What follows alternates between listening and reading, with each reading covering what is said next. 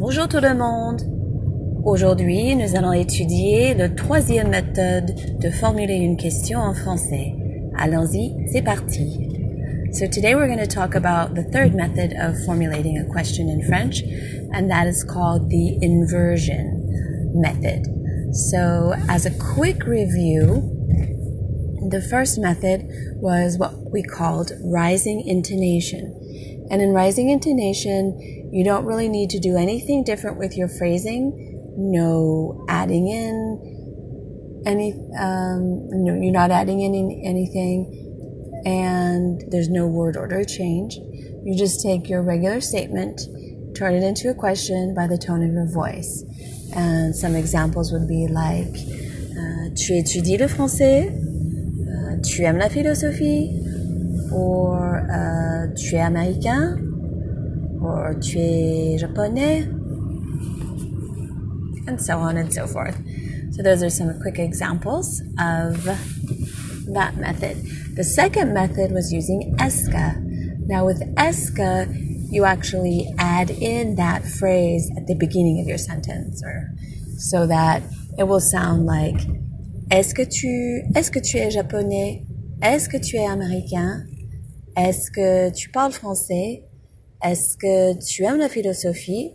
Now, I used all of my examples with tu because it's natural, because I'm thinking of like asking you the question. But we can also do it with other subject pronouns. So let's do a couple of different ones. Let's just say we're going to choose the name Julie. Okay? So, est-ce que Julie parle français? Ah oui, elle parle français et espagnol. Or we could say, est-ce que le prof est en classe maintenant? Est-ce que le prof est en classe? Is the professor in the classroom? Or we can do it with like a nous. Est-ce que nous allons regarder un film cet après-midi? Est-ce que nous allons regarder un film? Are we going to watch a movie today or this afternoon, cet après-midi? Or I could say, est-ce que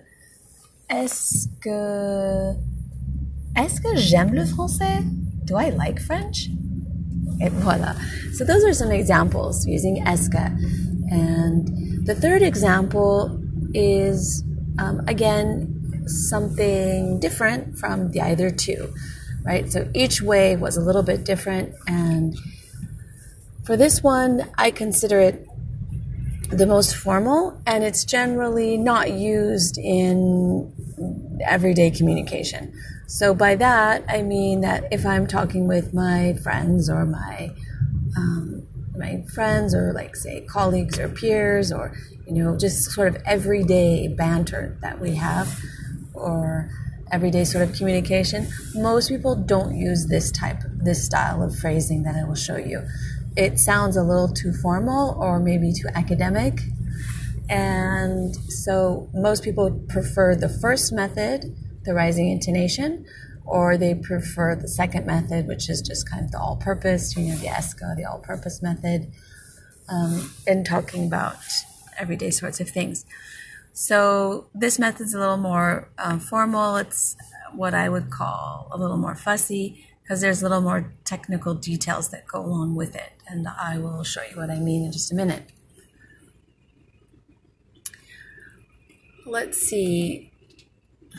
All right, so I guess I'll just go right into it. The first thing that this method involves is a change in word order. And that it helps to understand this when you remember that it's called inversion. So the third method is called the inversion method. And you're basically inverting the subject and verb. So normal word order is subject-verb. And that's what we saw in the other two examples, like tu aimes la philosophie or est-ce que tu aimes la philosophie? Well, for the inversion method, you don't actually add in anything, but you switch or invert the verb and the subject.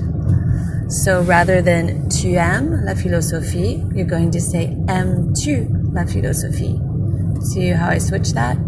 Or rather than do you speak French? I'll say, rather than est-ce que tu parles français or tu parles français, I can say parles-tu français? Parles-tu français? So I switch or invert the subject and a verb. So now it's verb and subject. And then I connect the two with a hyphen.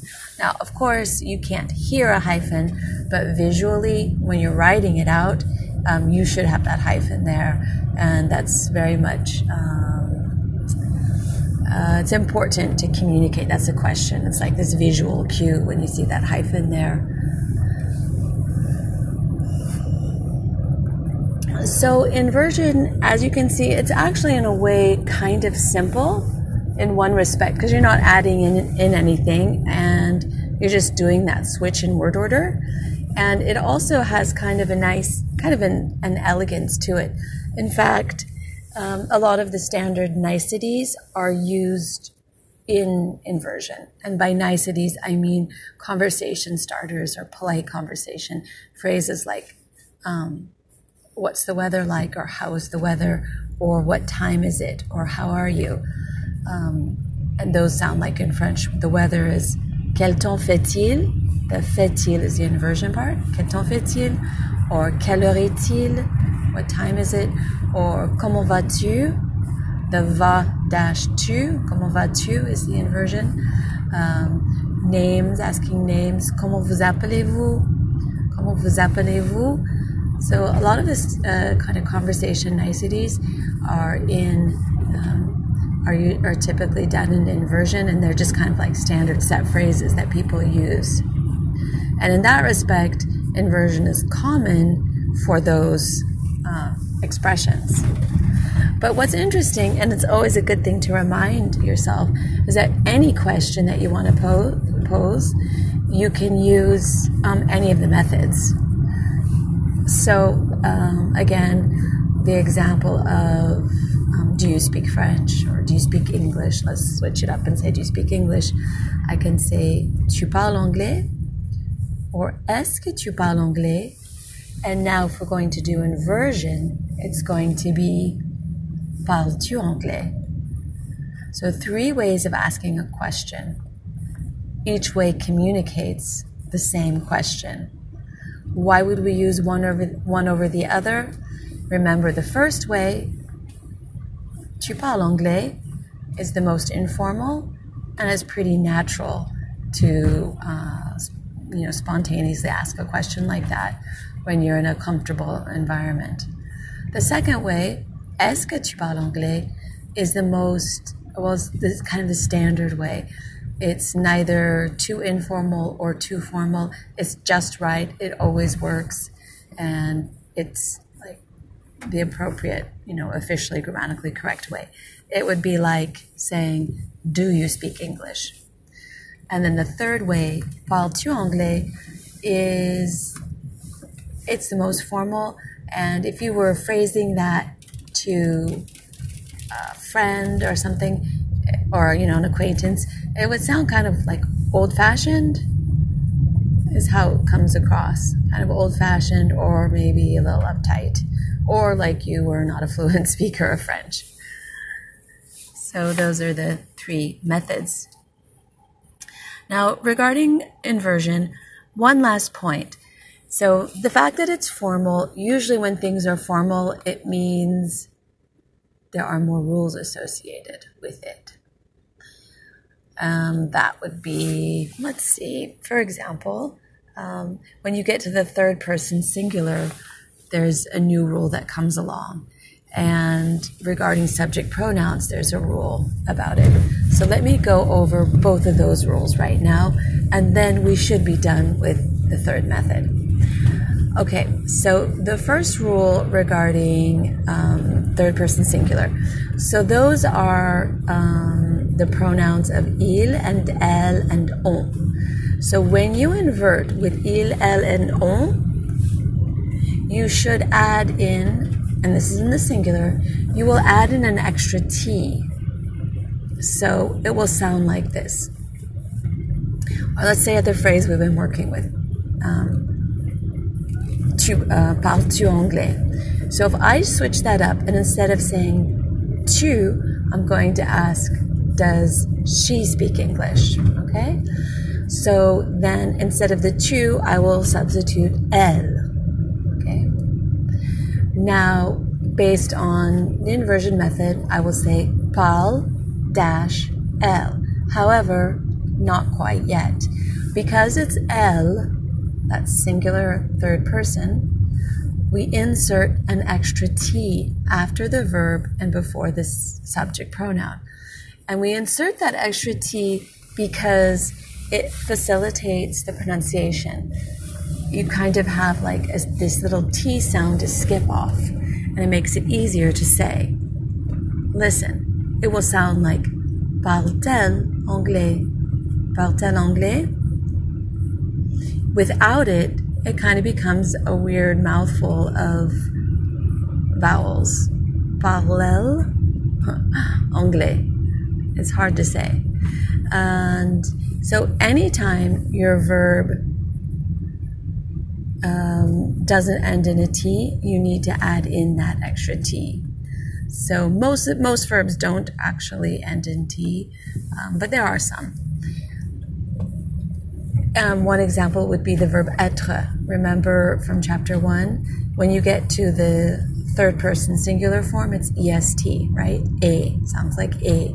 And it ends in a T, so that when you're doing inversion with the verb être, you will say like, est-il américain? Is he American? Or, est-elle sociable? Est-elle? So you already have that T there to kind of skip off of, so you don't need to do anything there. But if your verb doesn't end in a T, you need to go ahead and add one in. So another example would be like the verb manger. And if you're going to say, is she eating at the cafeteria? Mange-t-elle à la cafétéria? Mange-t-elle à la cafétéria? Or let's just say is the verb danser. Let's say there's the verb danser, and we'll say danse-t-il? Danse-t-il? Is he dancing? Danse-t-il?